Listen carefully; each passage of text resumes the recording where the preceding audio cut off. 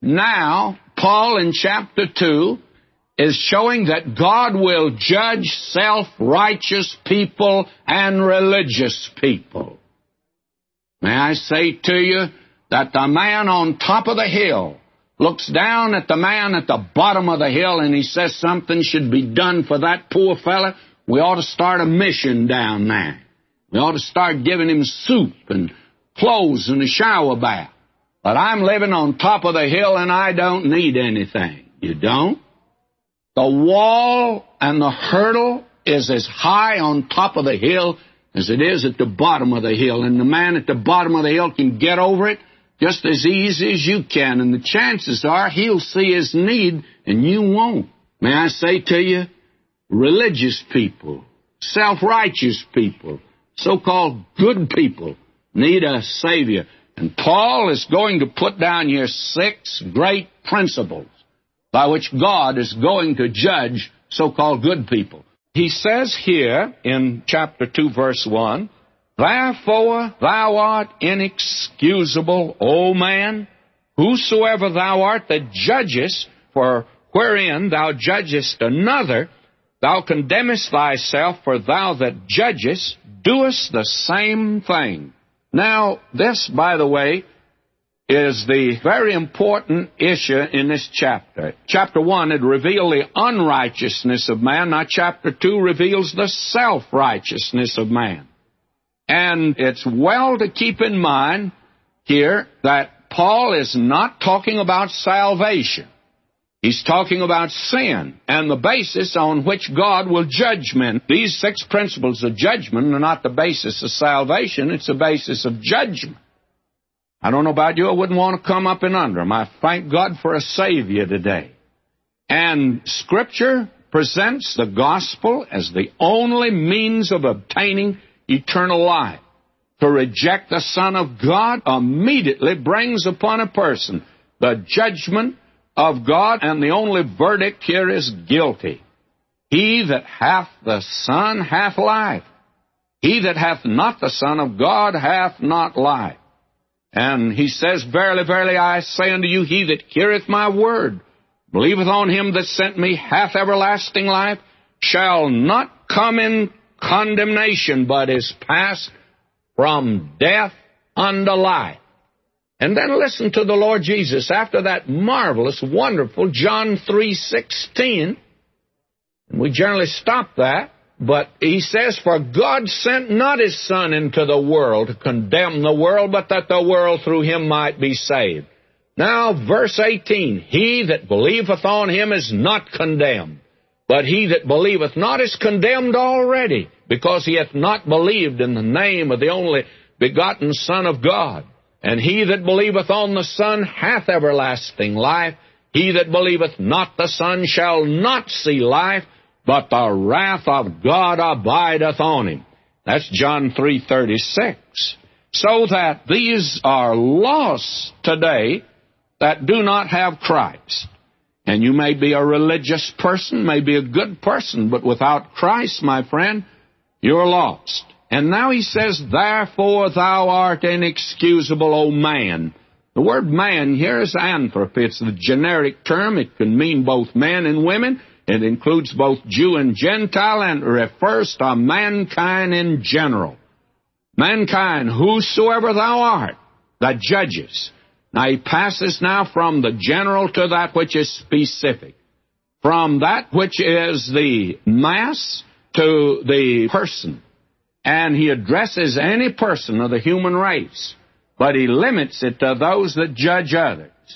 Now, the word here for judge carries the thought of judging with the idea of an adverse verdict. It can be whosoever thou art that condemnest another. Therefore, that raises the question, what should be the attitude of a believer today toward this awful, horrible group that are mentioned here in Romans 1? It should be this. We should want them to get saved. And we should try to get the gospel to them, that they are poor, lost creatures. And I think we should be able to use the words of the old hymn, "Rescue the perishing, care for the dying, snatch them in pity from sin and the grave, Weep o'er the erring one. Lift up the fallen. Tell them of Jesus the mighty to save. And, my friend, that should be our attitude, wanting their salvation, but making it very clear that they need to be saved and need to be delivered from this gross perversion and immorality today. Now, the very interesting thing is that we may get the wrong impression here. It says, "For thou that judgest doeth the same things." The word is auto. We get from that automobile and things like that. What he means here by the same things, he does not mean identical things, but things that are just as bad in God's sight as the things done in awful depravity by the heathen and the lost, and are offensive to the cultured and refined sinner. Now, here is the thing that he's saying, simply this. You that sit in judgment on these people, how many people today, they can tell you that Hitler, I heard a man who's not saved say that he didn't believe that hell could be heated hot enough for that man. My friend, he's sitting in judgment. He's taking the place of God. He says he doesn't think Hitler is fit to live. And there are a great many people that condemn today the communists, and they condemn the radicals. And I'd rather join you there, by the way. But may I say to you, we're doing the same thing, and we are guilty of doing the same thing. And somebody says, wait a minute, I don't do those things. May I say to you, you today are sitting in judgment on those that are not on your plane. You use the society's standard, and it varies, by the way. And if somebody doesn't come up to the standard of your little group, believe me, you'll condemn them. I know a lot of the saints, if a man walked in with a cigarette in his mouth, they'd consign him to the lowest regions of hell. That to them is worse than gossiping, and it's worse than being dishonest. And I know some fundamental churches where you can get by being a liar, you can get by being a gossip, you can get by being dishonest, but you can't get by smoking a cigarette. They condemn you. The fact that you judge other people, you are assuming that position. Now God is saying, by the same token that you have the right to judge other people that don't measure up to your standard, God has the right to judge you by His standard, not your standard. And therefore God judges by His standard. A great many folk think that they're well-pleasing to God. Someone has put it like this: if we could see ourselves like God sees us, we couldn't even stand ourselves. We are obnoxious. We are repugnant. We are lost sinners. What contribution can you and I make to heaven? Will we adorn the place? I get the impression from some people that my heaven's going to be a better place when they get there. This earth hasn't been a better place because they've been here. You try to deny to God the same privilege that you have of sitting in judgment on others. My friend, God is going to judge you. And He won't judge you by your standard or the standard by which you're judging others, but by His standard. Does that begin to move you? It ought to, because I found out I can't come up to His standard. Now he goes on and he puts down now the first great principle. For we are sure that the judgment of God is according to truth against them which commit such things. Now when he says we're sure, he says we know. We know that the judgment of God is according to reality. You know, there's so many folk today, including church members, who live in a world of unreality. They do not want to hear the truth of the gospel. Now, I hear a great many pious folk that have said, oh, you know, I just want Bible study. I do want to study the Bible. Then they get into the Word of God, and they found out, as John found out in the book of Revelation, when he began to see the judgments of God. When he first started out, it was thrilling. It was sweet in his mouth. But when he ate that little book, it gave him indigestion, bitter in his belly. And there are a great many Christians, that is, church members, They say they want Bible study, but they don't want reality. They do not want to look at the truth. We know that the judgment of God is according to reality against them which commit such things. Now, this is one of those great principles. And these are the principles of judgment, and they are not the principles of salvation. Man has an inherent knowledge that he must be judged by a higher power. And the coming judgment of God is something every man out of Christ either dreads or denies it. And the Scripture is very clear. Paul said to the Athenians, because he hath appointed a day in the which he'll judge the world in righteousness by that man whom he hath ordained. Wherefore he hath given assurance unto all men that he hath raised him from the dead. Now Paul reasoned, you remember, with Felix about righteousness and self-control and judgment to come. And it frightened this fellow Felix. In fact, he didn't want to hear another sermon. The judgment of God's in contrast with man's judgment. Man does not have all the facts, and his judgment is partial and prejudiced. God's judgment takes in all the facts, but here the thought is the actual state of man, just what he is. I used to pick cotton as a boy, and I wasn't very good at it. I know I'd bring in a sack of cotton, and they weighed it, and they only weighed what you brought in. And the man weighing the cotton, he didn't ask me where I picked it or how I picked it or to whom it belongs. He just weighed it. And God says, thou art weighed in the balances, in God's Word, to every man that boasts of his morality. I think the great delusion of the cultured person is that the depraved person must be judged, but he's confident that he'll escape because he's different. Most people believe Hitler and Stalin ought to be judged, but they think they should escape. God will judge man for what they are in His sight. You want to stand before God on that basis? I don't. Now, will you notice the next? He moves on down here and he says, and thinkest thou this, O man, that judgest them which do such things, and doest the same, that thou shalt escape the judgment of God? You know, down here, every criminal, as far as I can tell, always feels that he's innocent, ought not to be punished. I used to hold services in the penitentiary in Nashville, Tennessee, and I never dreamed there was so many innocent men back of bars. Nobody there seemed to be guilty. Just a group of innocent men that felt like they ought to be out. And every man feels this. Govey called attention to the 4 ways of escaping the judgment. And one is, the criminal thinks his offense will not be discovered.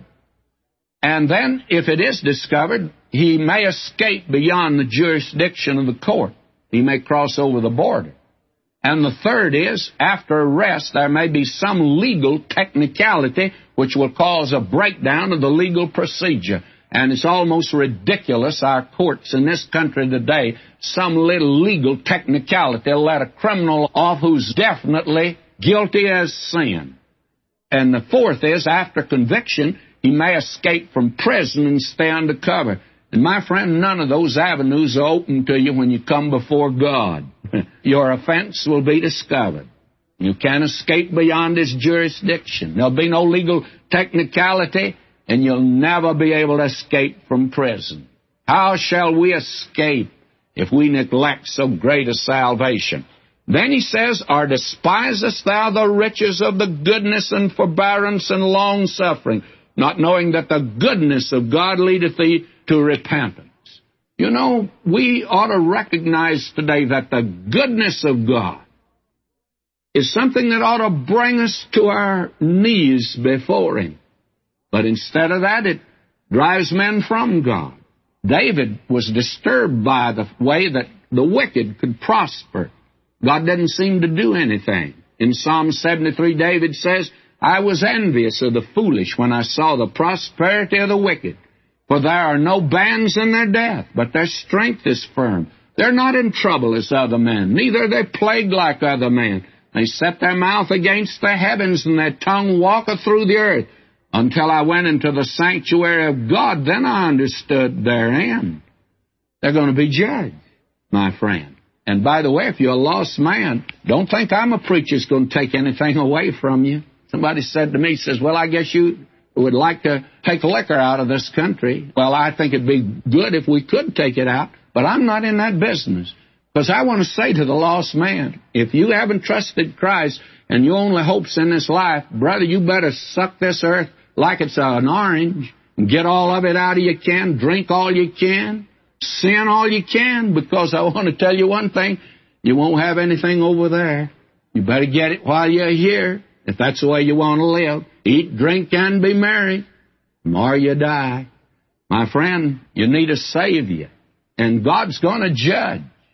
And the goodness of God ought to lead you to it. But he says, but after thy hardness and impenitent heart treasures up thyself wrath against the day of wrath and revelation of the righteous judgment of God. And many of you listening to me today that are not saved, you know God's been good to you. God has blessed you and didn't bring you to him, did it? May I say that makes your judgment all the worse? When you think of the starving today in Calcutta, India, and you think of you, a wicked man, and you're just living on top of the world. You think God's not going to judge you? You think that somehow or another you are going to escape? Well, my friend, the very goodness of God ought to lead you to repentance. Then we come to verse 6 here, and this is the second great principle, who will render to every man according to his deeds, and he shall reward every man according to his works.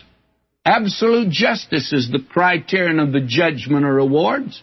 Man's deeds stand before God in his holy light. No man in his right mind wants to be judged on this basis. Why, there was Cornelius. He was a good man, but he was lost. And then he says, to them who by patient continuance in well-doing seek for glory and honor and immortality, eternal life.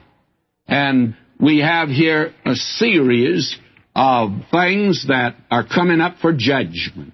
And these are the things God will judge men for. I'll not take up that list, but I'm going to drop down now to verse 11 to the third principle. There's no respect of persons with God.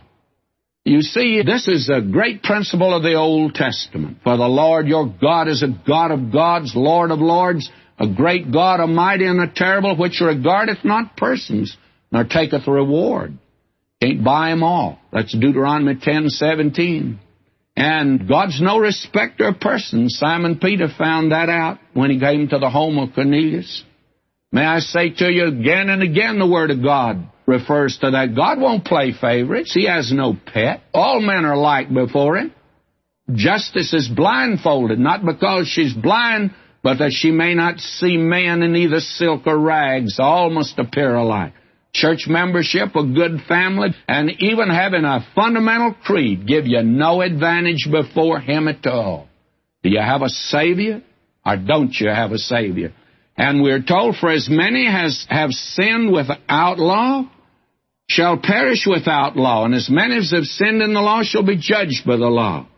And this is another great principle by which God is going to judge today. For notice, and it's expressed in verse 13, for not the hearers of the law are just before God, but the doers of the law shall be justified. I wish I had time to go in that. The heathen are lost without the law. They're not lost. A great many people say they're lost because they haven't accepted Christ or haven't heard about Christ. My friend, they're lost because they're sinners. That's the condition of all mankind. Men are not saved by the light they have. They're judged by the light they have. And it's not the hearers of the law. A great many people think if they just approve the Sermon on the Mount and think it's a very nice document, that means they're saved. My friend, that's not the basis at all. Now we find in verse 15 here the fifth great principle, which show the work of the law written in their hearts, the conscience also bearing witness in their thoughts, the meanwhile accusing or else excusing them. God can and will judge the heathen by his own conscience. May I say to you that we think that today, that somehow or another, the heathen, because of the fact that they don't have the revelation, but they're not even living up to the light they have, God will judge them on that basis. Verse 16, in the day when God shall judge the secrets of men by Jesus Christ according to my gospel. Now that's the basis of judgment. This idea that because I happen to be a good man, that is, I think I am, that I'll be saved. God's going to judge the do-gooders, and He'll judge them on the basis of what they've done by Jesus Christ and the secrets of the human heart. You want the secrets of your heart brought out? Not the lovely little things you said, but the dirty little thoughts that came to you. All of that will be brought out. I thank God that I have a Savior today. And we have here now God's going to judge religious people, the Jews in particular, because that was a God-given religion. They're to be judged. He says, behold, thou art called a Jew, and restest in the law, makest thy boast of God, knowest His will, approvest the things that are more excellent, being catechized out of the law. Now, those are the things they could boast of. They were confident that thou thyself art a guide of the blind, a light of them which are in darkness, instructor of the foolish, a teacher of babes, which has the form of knowledge and of the truth. Now, here's Paul's question. Thou therefore which teachest another, teachest thou not thyself? Thou that preachest a man should not steal, dost thou steal? Thou that sayest a man should not commit adultery, dost thou commit adultery? Thou that abhorrest idols, dost thou commit sacrilege? My friend today, church member, let me be very frank with you. Are you really living up to the light that you have of the Word of God? Are you just making a profession of it? May I say to you that every person knows within his own heart that he comes short of the glory of God? And your religion may reveal to you some very high principles, but are you living by them? Are you doing them? Here was a God-given religion, and for over a millennium, these people tried to keep it. They found out that they could not. They could not measure up to God's standard, and you cannot. Religion cannot save you, but Christ can save you. He alone is the Savior. Not religion, not your church membership, not your fundamentalism. Christ is the Savior. You either have Him or you don't have Him. You either trust Him or you don't trust Him. The basis on which God will judge people, my friend, not the basis on which He saves them. Christ is the Savior. Religion will condemn you. Your own religion won't save you. It condemns you. The law was a ministry of condemnation.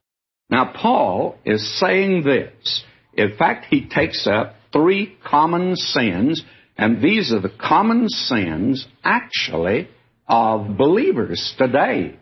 Immorality is one. That's a sin against others. Sensuality, sin against self. And idolatry, sin against God.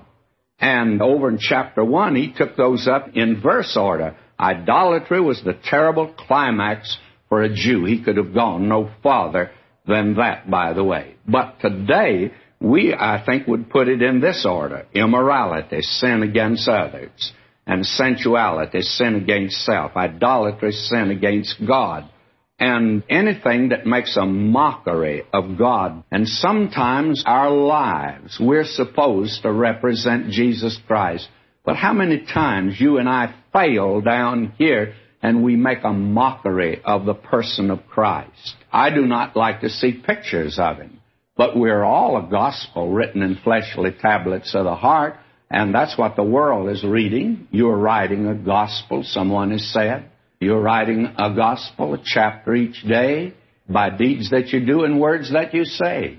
Men read what you write, whether they're faithful or true.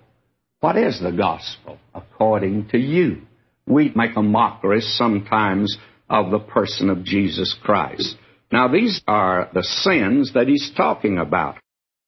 Now he deals with something that's very vital and important. In verse 25, he says here, for circumcision verily profiteth, if thou keep the law. But if thou be a breaker of the law, thy circumcision is made uncircumcision.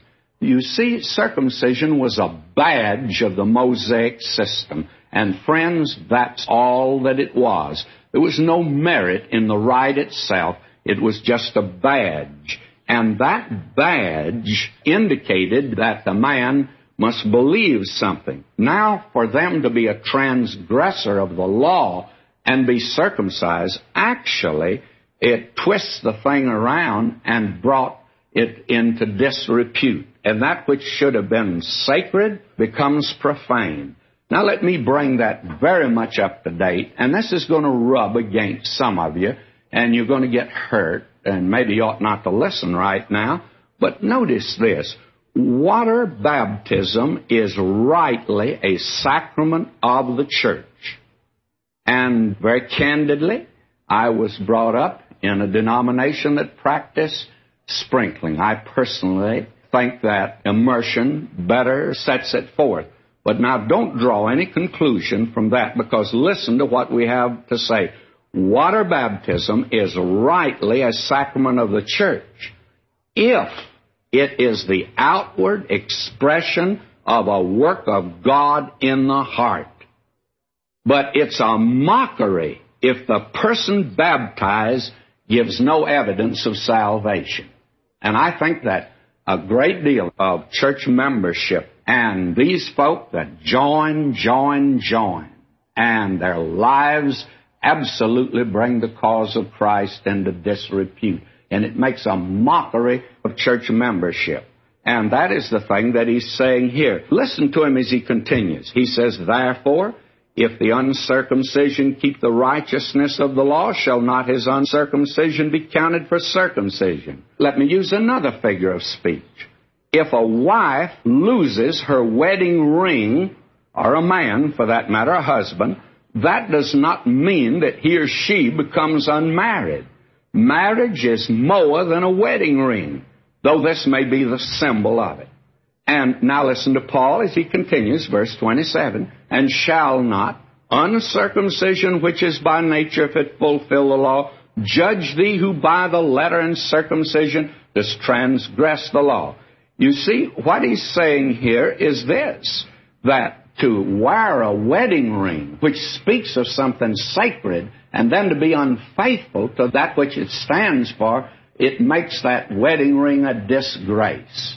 I was in a motel. I saw a man that was a deacon in a church in another city, sitting at a table talking to a very friendly, beautiful young lady who was not his wife.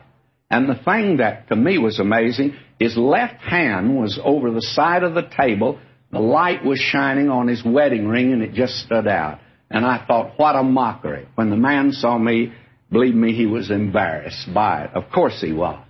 But you see, that wedding ring was meaningless.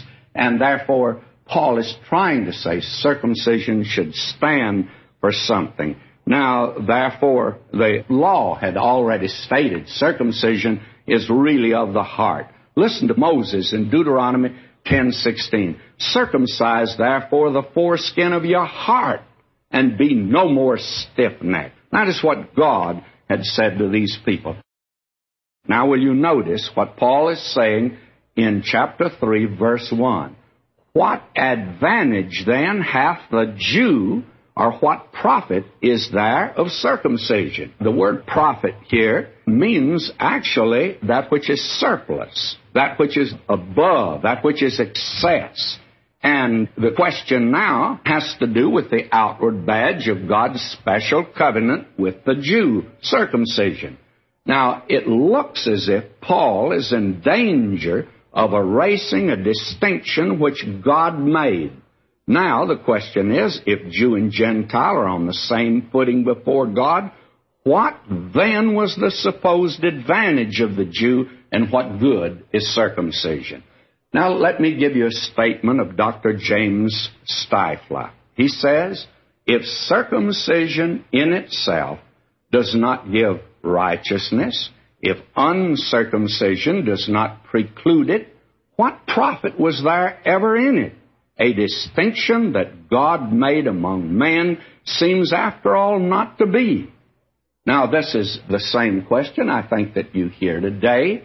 I get it because of the gospel that I preach that says church membership has no advantage for salvation. Any rite or ritual you go through is meaningless as far as salvation is concerned. God has the world shut up to a cross. He's not asking you to join anything or do anything. What God is asking the lost sinner to do is to believe on the Lord Jesus Christ, and he shall be saved. And until he answers that question, then God hasn't anything else to say to man. Now, after he's saved, then God will talk to him about church membership, I think, and talk to him also about baptism. And so people say, well, doesn't my church, my creed, my membership, my baptism help toward my salvation? The answer is no. It doesn't help you toward salvation. But if you are saved, then these things are a badge, and these things are a means of communicating to the world who you are.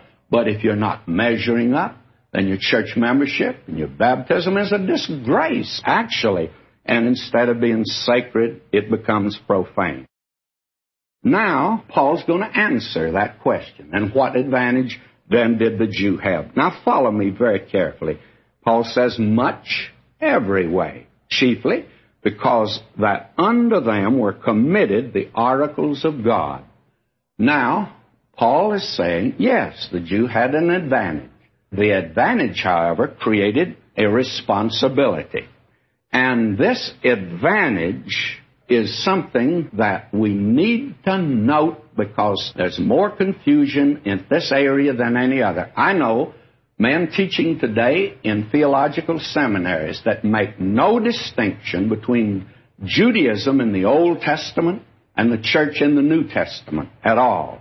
Now, Paul is making it clear here that God not only gave to the nation Israel the oracles of God, they were the ones that have communicated the Scriptures.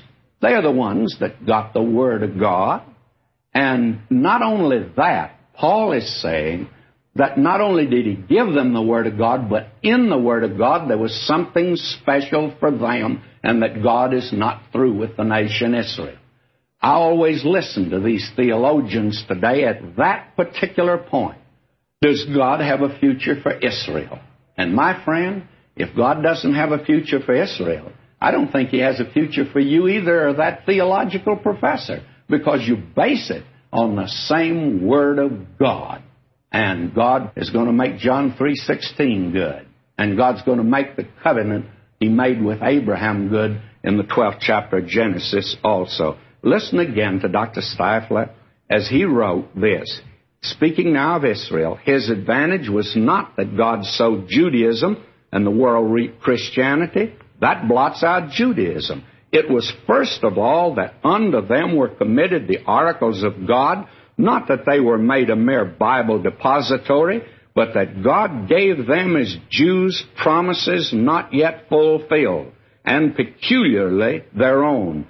The Old Testament, the record of these oracles, contains not one promise either of or to the church as an organization. It does not predict the church. It foreshadows a kingdom in which the Jew shall be the head and not lose his national distinction as he does in the church.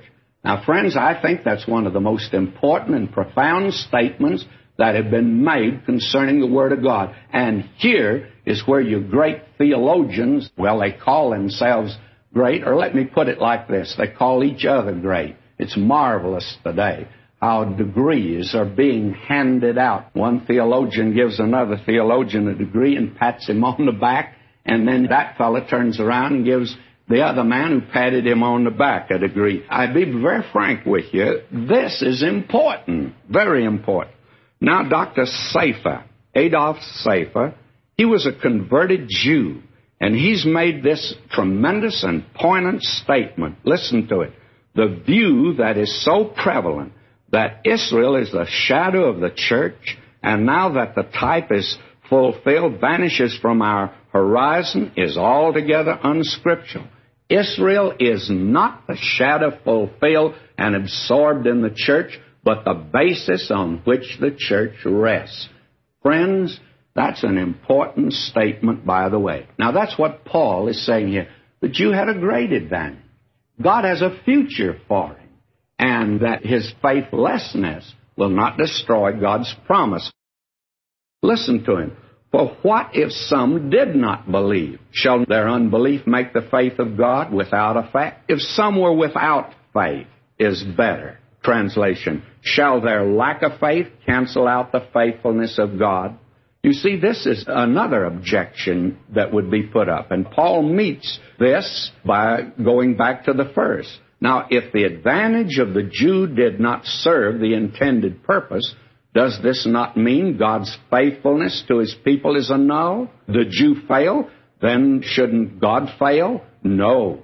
God's promise to send Israel, the Redeemer, was not defeated by their willful disobedience and rejection.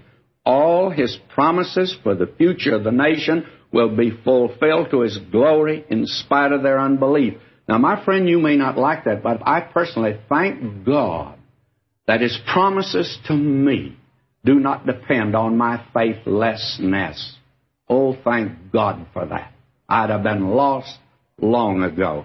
Thank God for his faithfulness. Listen to Paul now. He says, God forbid. Yea, let God be true, but every man a liar, as it is written, that thou mightest be justified in thy sayings and mightest overcome when thou art judged. In other words, the unbeliever that raises this question is a liar, and God's going to make him out to be a liar someday. Why? Because the faithfulness of God is true and cannot be changed. How important that is. John says this in 1 John 5:10, he that believeth on the Son of God hath the witness in himself. He that believeth not God hath made him a liar, because he believeth not the record that God gave of his Son. How bad is it not to believe God today, that he gave his Son to die for you? Well, I'll tell you how bad it is. You make God a liar.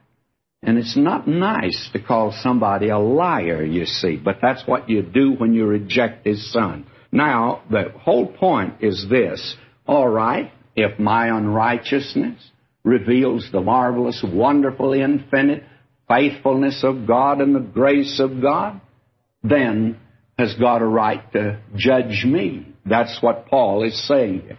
And by the way, as Dr. David Brown said years ago, this makes it very clear that the unsaved world in Paul's day understood Paul was preaching salvation by the grace of God. Now, I'm going to pick up at verse 5. But if our unrighteousness commend the righteousness of God, what shall we say? Is God unrighteous who taketh vengeance? I speak as a man. And this means that, does it establish? And Paul meets this objection here. You see, by some subtle sophistry, it might be argued that since the nation's unbelief merely puts in contrast the faithfulness of God, then God's not just to punish that which brings greater glory to himself. In other words, the better translation is God unjust who visiteth with wrath for judging these people. Now, this is the severest criticism that Paul faced in preaching the gospel of the grace of God. If God uses sin to get glory to himself, then he should not punish the sinner. This, of course, was used by some as an excuse for sinning. We'll find that again in Romans 6:1. We'll deal with it then. Paul asked the question in such a way in the Greek as to demand a negative answer. God is not unjust. He says, I speak as a man. Doesn't mean that Paul is not writing this particular passage by inspiration, but rather that he's presenting this question from the finite and human standpoint. Then in verse 6, God forbid. Then how shall God judge the world?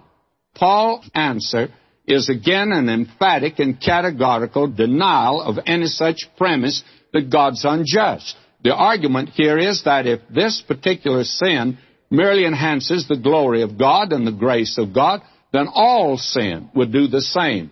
Therefore, God would not be able to judge the world. He would abdicate his throne as judge of all the earth. And every person acknowledges that there's some folk who should be judged. You see, this specious argument forbids their judgment. Hitler ought not to be judged. Now, verse 7, for if the truth of God hath more abounded through my lie unto his glory, why yet am I also judged as a sinner? Lie is moral falsehood. Each individual could claim exemption from the judgment of God because his sin had advanced the glory of God. And then he says, and not rather, as we be slanderously reported, and as some affirm that we say, let us do evil that good may come, whose damnation is just. In this verse, Paul drives his argument to its logical, untenable conclusion. This is called an argumentum ad absurdum. If sin magnifies the glory of God, then the more sin, the more glory. Some had falsely accused Paul of teaching this absurdity. It was ridiculous, for it was Paul who insisted that God must judge sin. As surely as there is sin, there must be judgment. You see, this facetious type of argument, which Paul has met here, makes a Robespierre a saint in the name of utilitarianism. It's the old bromide that the end justifies the means. Now we come to this section here where we have the accusation of guilt by God against mankind. And he's going to conclude this section of sin by bringing mankind up before the judge of all the earth. And the accusation of guilty is made by God against all mankind, both Jew and Gentile, black and white, male and female, rich and poor. It doesn't make any difference who you are. If you belong to the human race, you and I stand guilty before God. And then he's going to take us to God's clinic. And it's a real spiritual clinic. And the great physician is going to look at us. Now, let's come to that. That is, to this section here. And by the way, we see that there are 14 different charges made. 6 of them before the judge, and the other 8 of them of the great physician, who says we're sick. In fact, we're sick nigh unto death. To tell the truth, we're dead in trespasses and sin. That's our condition. Now, I begin at verse 9. What then? Are we better than they? No, in no wise, for we have proved, both Jews and Gentiles, that they're all under sin. He doesn't mean proved here. That word is a little too strong. It's not quite the shade of meaning, because Paul is not trying to prove man a sinner. He's showing that God judges sin. He assumes man is a sinner. You don't have to assume it. It's evident. There are certain truths that are self-evident, we're told, and this is one of them. And we find in the Word of God, man's a sinner by act, by what he does. And man is a sinner by nature. Man doesn't become a sinner by sinning. He sins because he is a sinner. We have that nature. Man's a sinner by imputation. We'll see that later on. And then the estate of man is under sin, as we're told here in this verse. We are all under sin. And that is the entire human family, by the way. Now let us then come here and take a look at verse 10. He's concluded now, as it is written, there's none righteous, no, not one. Now, it should be, it is written that there is none righteous, no, not one. And here we find there's none that doeth good. That doeth good and righteous are actually the same. What does it mean to be righteous? Well, it means to be right. And who are we right with? Well, we're to be right with God. And if you're going to be right with God, it's a little different than being right with your fellow man. We have a difference with some friend of ours. Well, we may be to blame, or he may be to blame, and we may have to reach some sort of a compromise. But, my friends, if you're going to be right with God, you're going to play according to His rules. You can't play games with Him. You see, God's salvation today, it's a take it or leave it. God's not forcing anybody to take His salvation. You don't have to be saved. You can turn it down. God says that it's my universe.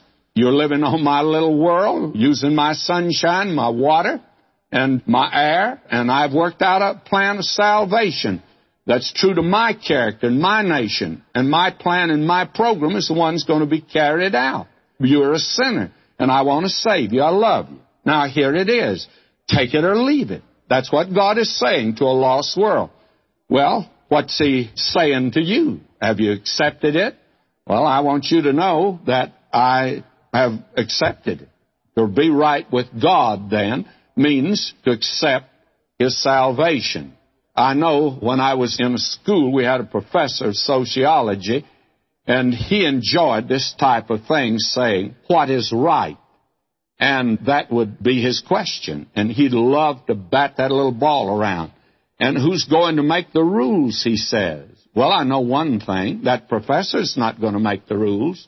Know something else? I'm not going to make the rules either. And by the way, I know something else. You're not going to make the rules. God makes the rules. Take it or leave it. That's God's plan. That's God's program. There's none that are righteous, none right with God. But He has worked out a plan. There's none that doeth good according to God's standard, according to God's method. Now, that's the first thing that He says. That's number one that the judge says. The second is, there's none that understand it.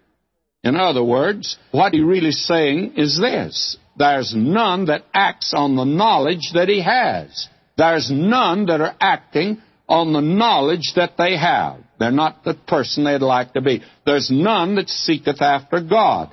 God's not concealed today. God's not playing hide and seek with man.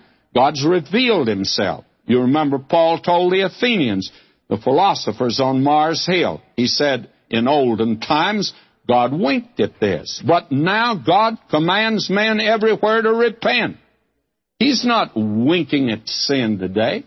God's out in the open, telling man he's a sinner and offering salvation. And His salvation is clear, you see. That's what He's saying here. And there's none that seek after God. The anthologies of religion say man's out looking for God. Man's search for God. How fallacious these things are. It's claimed that the evolutionary process is that religion is man's search for God. Well, actually, religion is man's search for God? No, that's not what the Bible teaches. Believe me, man hasn't found out very much yet about God on his own. He hasn't advanced very far in that direction because he's going the wrong way. He's going away from God. Then the fourth charge that God makes is they're all gone out of the way. That is, they've detoured. They've left the way they knew was right. And most ancient tribes have remembrance and have a tradition that way back at one time they knew the living and true God. Now I'm talking to folk right now that are listening to me, and you know that you're not doing what you ought to do. And furthermore, you're not going to do it, though you know what it is. You've gone out of the way. That's mankind. And then He says they're altogether become unprofitable. That word unprofitable has to do with overripe fruit, spoiled fruit. They're altogether sour. That's mankind. Man today is like a lot of rotten, corrupt fruit. And there's nothing, to me, is quite as delicious as a papaya. But you let a papaya pass the ripened stage and become rotten, and I tell you, lush fruit has changed to corrupt fruit. And then He goes on to say, there is none that doeth good, no, not one. Man's not only rotten fruit. This third charge here is a triple negative. Mankind is like a group of travelers who's gone in the opposite direction from the right one, and not one can help the other. Our Lord said it to the religious leaders of His day. You're blind leaders of the blind. That's the picture of mankind. Now, that's what the judge of all the earth says about you and about me and all mankind. Now, Paul transfers us over to God's clinic and into the hands of the great physician. This is a spiritual clinic, and here's what the great physician says concerning us, that we're spiritually sick. Here's the first thing that he says. Their throat is an open sepulchre. With their tongues they've used deceit, and the poison of asp is under their lips. Verse 13. Now, when you go to the doctor, what's the first thing that he says to you? Well, I have to go in for a regular checkup, and I go in, and it's a ritual for me to go in and sit down in the office of the doctor in a little room where he does his examination. And you know what the first thing that he says to me is when he comes in? He says, "Open your mouth." You know what he does? He takes a little wooden stick and pushes it around in my mouth, and he looks at my throat. Now, God, the Lord Jesus, the great physician, does that with mankind. And you know what he says? Their throat is an open sepulcher. Did you ever smell corrupt human flesh? Had you ever smelt decaying human flesh? When the little Distelhurst girl in Nashville many years ago was kidnapped, the sheriff of the county was a member of my church. In fact, he was a deacon. He called me up and told me that they had found the body of the little girl and they were going out to exhume it. And he wanted to know if I wanted to go. And, of course, I did. And I went out, and they were just digging up the grave, and that body was corrupt, and it was terrible. I've never been as sick in my life at the odor of corrupt human flesh. And I always think of that in connection with this verse. When God looks down at you, friend, He doesn't say what a sweet, fine little boy or girl you are. God says, when I look down at you, someone has put it like this. I believe it was Mel Trotter years ago who said, if we could see ourselves as God sees us, we couldn't even stand ourselves. Well, that's what Paul is saying here. With their tongue, they use deceit. That's number 2. And the second thing that my doctor says to me after he looks at my throat, he says, stick out your tongue. That's what the great physician says to the human family. Stick out your tongue. And when God looks at the tongue of mankind, that means your tongue and mine. Do you know what he says? The poison of asp is under their lips. There's a snake house and a place for reptiles in the zoo down in San Diego. I've been through that several times, and I look at that vicious fang of those diamond-headed rattlers that are there. And I think of the poison that is there. And did you know, friends, right now, if you go and look in the mirror, wait till after the broadcast, go look in the mirror, and you'll see a tongue that is far more dangerous than any diamond-headed rattlesnake. All he can do is that diamond-headed rattlesnake. He can't hurt your reputation at all. He can kill your body, but he can't hurt your reputation. You've got a tongue, and that you can use, and you can ruin the reputation of someone else. You can ruin the fair name of some woman. You can ruin the reputation of some man. I think today the most vicious thing in some of our churches is the gossip that's carried on. And I actually advised someone not too long ago not to join a certain church because I happen to know some of the biggest gossips in the world are in that church. And I want to tell you, they have slaughtered the reputation of many individuals. Do you know who they are? They are the spiritual crowd, so-called. I call them the spiritual snobs. That's what they are. But they've got a vicious tongue. With their tongue, they've used deceit. And then he says, the poison of asp is under their lips. Adder's poison is under their lips. Oh, how vicious the human mouth is. How terrible it is. How terrible it can be. Now, we speak today, there's so much about we ought to learn to speak in tongues. Well, I agree with that if you mean what I do, provided you mean the kind of a tongue that does not hurt somebody's reputation, that doesn't hurt somebody today. That's the kind of tongue we ought to speak in today. How terrible the human tongue is. And unfortunately, this thing is centered in many of our churches and in Christian circles. Now will you notice verse 14, whose mouth is full of cursing and bitterness. Now this is the fourth thing, the great physician. His mouth is full of cursing and deceit. Oh, how terrible the picture is here.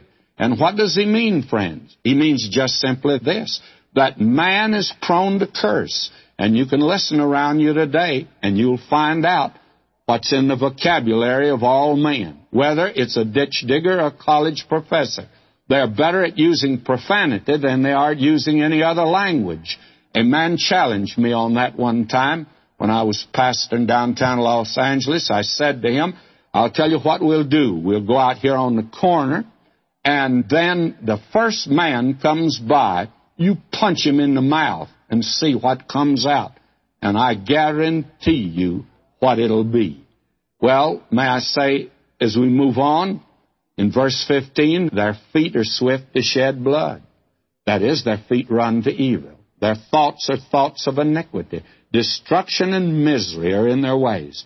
What a picture this is of mankind that we have at this particular point at verse 15. Their feet are swift to shed blood. Destruction and misery in their ways. The way of peace have they not known.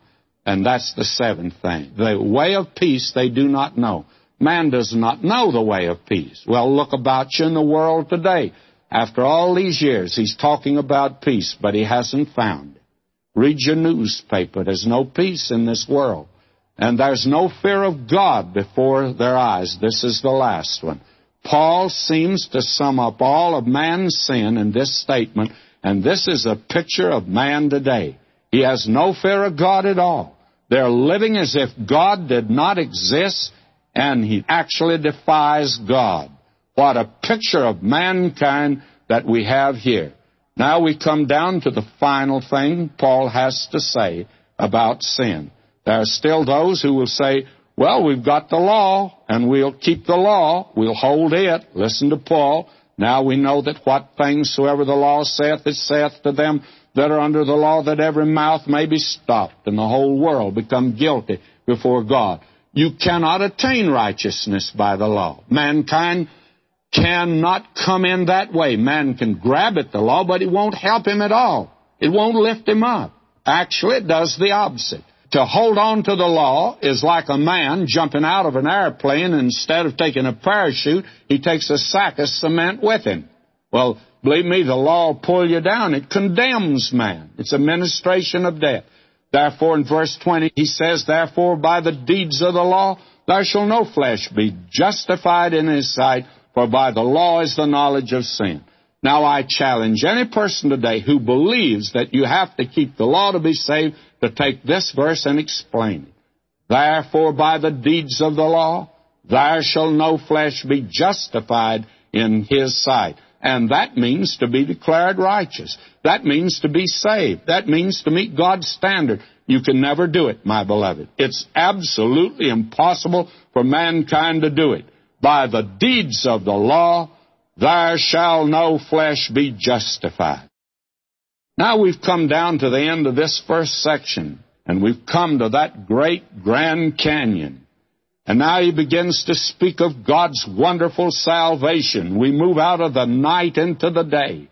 He'll talk about justification by faith, and that's explained in the rest of this chapter. The availability of a righteousness from God for a guilty and sick world. Now, I want you to notice this because this is very, very important for us to see here. But now, what a break we have here. You pass from out of the darkness to light. And I'm going to change this a little because it's important for us to note this. But now a righteousness from God apart from the law is manifested, being witnessed by the law and the prophets. Now, this is not the righteousness of God because God does not share His attributes with anyone. God says that He'll not share His glory with another. He just refuses to do it. And this is not, therefore, the attribute of God. It's not a righteousness of man because God has already said the righteousness of man is filthy rags in His sight, and God's not taking in dirty laundry. Well, what is it that we have here? Well, this is God's righteousness. This is the righteousness which He provides.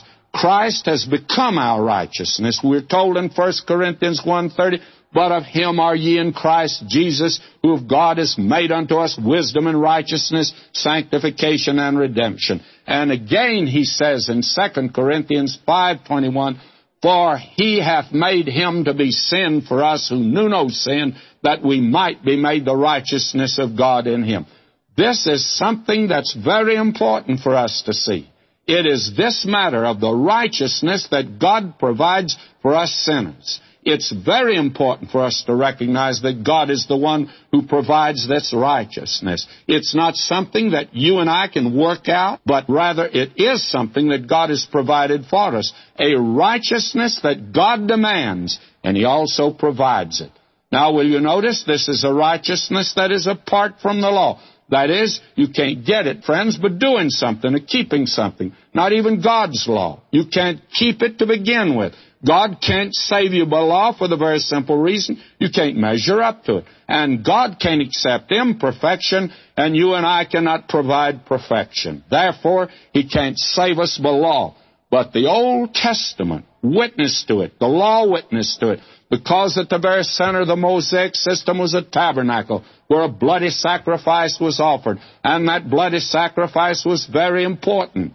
And that bloody sacrifice pointed to Jesus Christ. And then the prophets witnessed to it. What do you think Isaiah is talking about? Who hath believed our report, to whom is the arm of the Lord revealed? And again, all we like sheep have gone astray. We've turned every one to his own way, and the Lord hath laid on him the iniquity of us all. And then again, yet it pleased the Lord to bruise him. He hath put him to grief. Both the law and the prophets witness to this righteousness that God would provide in Christ. Now we are told here, even the righteousness of God, which is by faith of Jesus Christ unto all and upon all them that believe, for there is no difference. I used to think that the grace of God came down on mankind like the organ pipes in the old-fashioned church that I began preaching in. We had a big old organ in the back of the pulpit, and there were little bitty pipes. They didn't go very high, and then there were great ones that went to the ceiling almost. And I thought the grace of God just came down to meet bad sinners all the way, but if you wasn't so bad, didn't go so far. My friends, it has to go all the way to the bottom to get all of us. All of us are sinners, and it's the righteousness which God provides, which is Christ. And we're complete in Him. We're absolutely saved in Christ. We're completely lost out of Christ, absolutely lost. There's no such thing as middle ground, friends. There's no such thing as trying to come some other way. Either you're in Christ, and that's what it means to be saved, to be in Christ, or you're completely lost out of Christ. Now you'll notice here something that we probably should back up and say just a word concerning it, because we have a great deal to say about righteousness. Now, to be righteous means to be fundamentally right with God. And we're made right with God on His terms. And God provides for us that which we cannot provide. That is the righteousness that we need to stand in His presence. You and I cannot be saved by perfection because God has to demand that, and we are unable to provide it.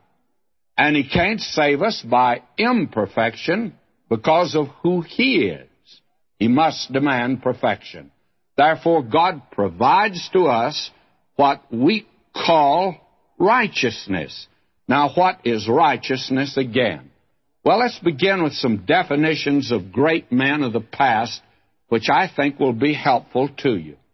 The righteousness of God defined is not the character of God, nor is it the self-righteousness of man as we've seen. And this righteousness comes to us through faith in Christ. But now notice the definition of righteousness. Dr. Cunningham says, under law, God required righteousness from man. Under grace, He gives righteousness to man. The righteousness of God is that righteousness which God's righteousness requires Him to require. That's a deep definition, but it's a good one. The great Dr. Hodge has given us this definition: that righteousness of which God is the author, which is of avail before Him, which meets and secures His approval. And then Dr. Brooks gives this definition: that righteousness which the Father required, the Son became, and the Holy Spirit convinces of, and faith secures. And again, Dr. Moorhead: the sum total of all that God commands, demands, approves, and Himself provides. And it can't be said, I don't believe, any better than the way these men have said it. Now, this righteousness of God is secured, as we've already seen, by faith and not by works. But now listen again to verses 22 and 23. Even the righteousness of God, which is by faith of Jesus Christ, unto all and upon all them that believe. For there is no difference, for all have sinned and come short of the glory of God. Now let me give you a free rendering of these verses. Even the righteousness from God, which is obtained by faith in Jesus Christ, unto all and upon all that believe. For there is no distinction. All have sinned and fall short of the glory of the approval of God. Now, this is a righteousness that's by faith. It's not by works. Now, this faith, the Lord Jesus Christ made clear when they asked Him. They said, how can we do the works of righteousness? He answered, this is the work of God, that you believe on Him whom He hath sent. That's John 6:28 and 29. And the important thing about securing this righteousness of God is not that there's any merit in your faith or there's merit in just believing, because actually faith is not a work on your part. The object of faith is the important thing. Spurgeon put it like this: it's not the hope on Christ which saves you, it's Christ. It's not thy joy in Christ that saves you, it's Christ. And it's not thy faith in Christ that saves you, though that be the instrument. It is Christ's blood and merit. Now, friends, that's very important to nail down to your thinking. And that righteousness is like a garment. It comes down to all, but it only comes upon all that believe. But it's available to everyone. And then he says, it's available to everyone, for all have sinned and fall short of the glory of God. Now, that doesn't mean that there is not a difference in sinners. I think I can illustrate that with a very homely illustration. When you come to California, and I'm sure some of you are going to, and you would like to play a game with us, we have a game out here that we play. It's called Jumping to Catalina. Now, Catalina is about 20 miles from the shore of California, and it's out in the Pacific, this island is. Now, we'll go down to the pier at Santa Monica, and we'll take a big long run and jump and see who can jump to Catalina. Now, somebody's going to say, but that's a pretty big jump, and I want to tell you it is. Now, we could have a lot of fun. You know, chances are you could jump farther than I could. Say I jumped 10 feet. That'd be pretty good for me. And you jumped 15 feet. And you'd say, look, I jumped farther than you did. That would be true. But you'd get wetter than I would, and you'd have to swim farther back to get to the shore. May I say to you, nobody would jump to Catalina. Now, all have sinned and come short of the glory of God. Nobody's made Catalina. Nobody's able to come up. Some are better than others, but it's rather childish to play a game like that and say, I jump farther than you are, I'm better than you are, and I'm better than half of the church members. Suppose you are, and I guess you are. But what difference that makes? You have not come up to the glory of God. Now, let me come to the next verse here, and that's verse 24. Being justified freely by His grace through the redemption that is in Christ Jesus. Now, freely here is the same word that is used at the time when the Lord Jesus said, they hated me without a cause. That's John 15:25. That is, they hated me freely. That is, there was no basis for it. What he's saying here, that is, Paul is saying, being justified without a cause. That is, there's no explanation in us. God doesn't see something in us that says, oh my, they're such wonderful people, I'll have to do something for them, and pats us on our head. As we've seen before, there's nothing in us that would call out the grace of God other than our great need. And that's what it is. being justified without a cause. And it's by His grace, and that means that there is no merit on our part, and grace is the unmerited favor, as it's defined. I like to say it's love in action. And it's through the redemption. Now, redemption is always connected with the grace of God. The reason that God can save you and me is simply because of the fact that Christ redeemed us. He paid a price. He ransomed us. He died upon the cross to make it available for us. You see, justification by faith is actually more than subtraction of our sins. That is forgiveness. It's the addition of the righteousness of Christ. In other words, we're not just merely restored to Adam's former position, but now we're placed in Christ, where we shall be throughout the endless ages of eternity, the sons of God. You know, John Bunyan was driven almost to distraction because he realized that he was such a great sinner, and he had no righteousness of his own. And he said at that time, when God showed me John Bunyan as God saw John Bunyan, I no longer confessed I was a sinner, but I confessed that I was sin. From the crown of my head to the sole of my feet, I was full of sin. And Bunyan struggled with the problem of how he could stand in God's presence even with his sins forgiven.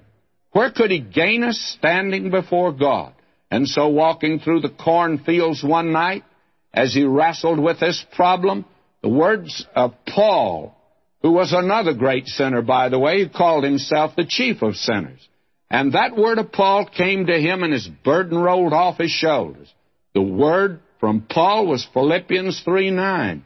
And be found in him, not having mine own righteousness, which is of the law, but that which is through the faith of Christ, the righteousness which is of God by faith. And when we read Bunyan's Pilgrim's Progress, you're reading actually the story of Bunyan's life. And you remember when Pilgrim came with that great burden on his shoulder through the Slough of Despond. He didn't know what to do until finally he came to the cross, and there the burden rolled off, and he trusted Christ as his Savior. Now, this is the way God saves. It's by grace. This is the fountain from which flows the living waters of God down in this age of grace. And so, because of what God has done, putting His Son to die, God is able to save by grace.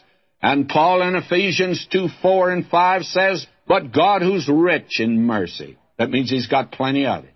For His great love wherewith He loved us, even when we were dead in sins, hath quickened us together with Christ. By grace ye are saved.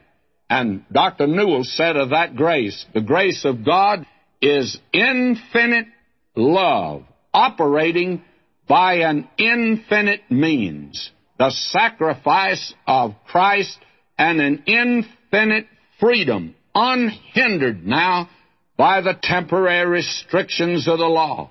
So that today a holy God is free to reach down, and to whosoever we are, it'll meet our needs. It'll save us in our sins. How wonderful that it is today to know a holy God is free to see those or to save those who will trust in Christ. And Dr. Newell again said, everything that is connected with God's salvation is glad in its bestowment. It's infinite in its extent, and it's unchangeable in its character. And my friend, it's all available, and only available in Christ Jesus. He alone could pay the price. As Peter put it to the nation Israel, neither is there salvation in any other, for there is none other name under heaven given among men whereby we must be saved. Now we come to verses 25, 26, and we read this language.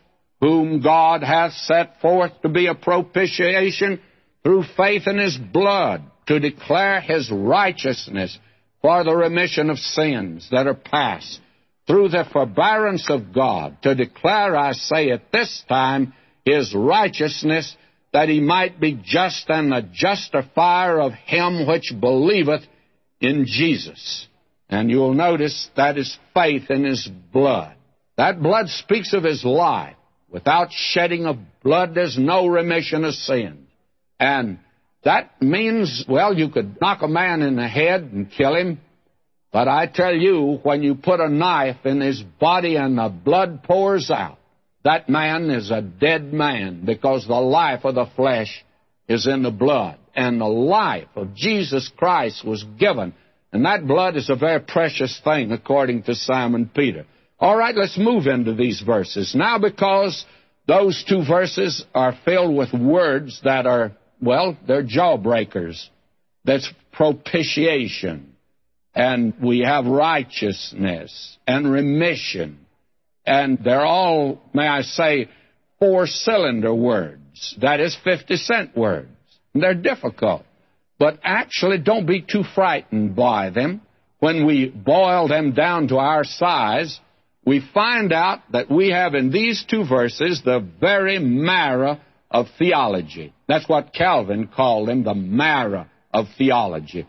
And there's not probably in the whole Bible a passage that sets forth more profoundly the righteousness of God, and that's the statement of Calvin. Listen to him.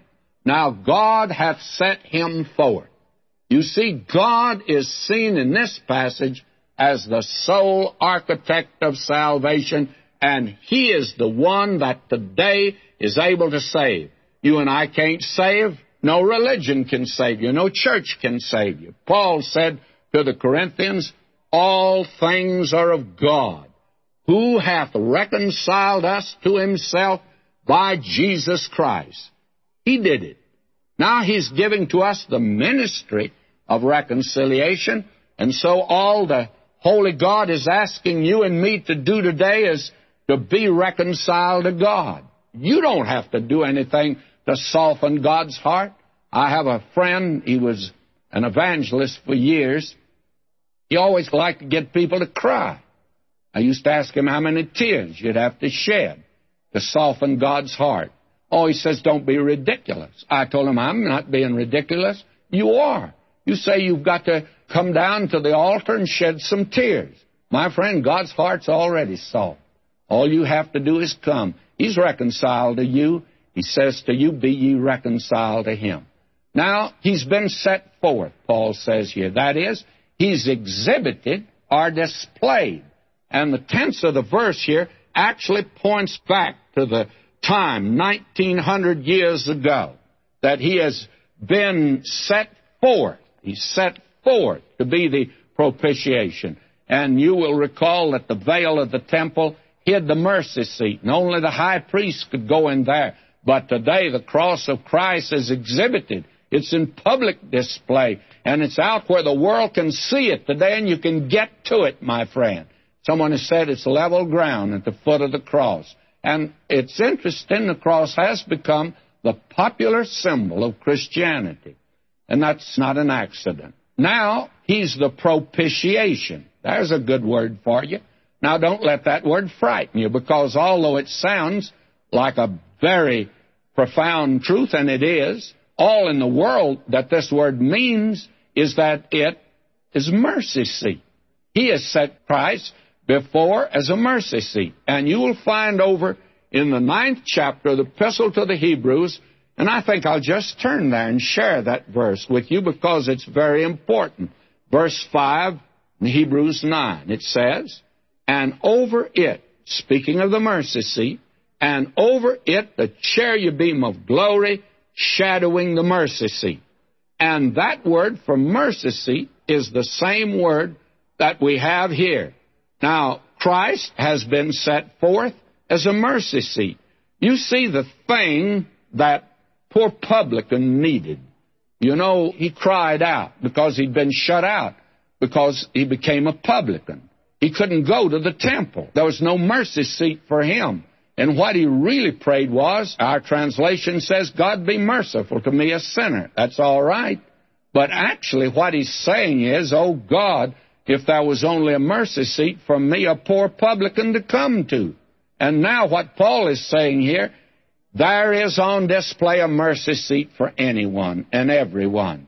It's wonderful to know today that we have a holy God who in joy and in satisfaction and delight can hold out to the world a mercy seat. And He doesn't save you reluctantly. If you come, He saves you wholeheartedly, abundantly. Some people tell me I have to search for something after I'm saved. I have to seek something. My friend, when I came to Jesus, I got the whole ball of wax. Oh, how good He was. You see, He didn't hold back anything. He says, come, I can accept you. And him that cometh to me, I will in no wise cast out. John 6:37. Now, that's the very wonderful thing. The publican was shut out. And actually, you and I were shut out from a holy God. But the way now has been opened up for us by His blood. And He says here something that is quite interesting. He says to declare His righteousness for the remission of sins that are past. Now, that doesn't mean your sins and my sins of the past. It means the sins of those who lived before the cross. You see, back in the Old Testament, they brought a little lamb. And I'm sure you don't take a little lamb to church to be sacrificed. It'd be sinful today. But back then, before Christ came, it was required. The law required it. Now, that little lamb pointed to the coming of Christ. No one back in those days believed that the little lamb could take away sins. I don't think any of them did. For instance, when Abel brought a little lamb to God, and you had been there and you'd said, Abel, do you think this little lamb's going to take away your sin? I think he would have told you, no. And you would have said then, why did you bring it? And he said, well, God required it. God commanded us to bring it. Well, we would have said to him, I didn't read that in Genesis. And he would have told us then, you should go to Hebrews, the 11th chapter, verse 4.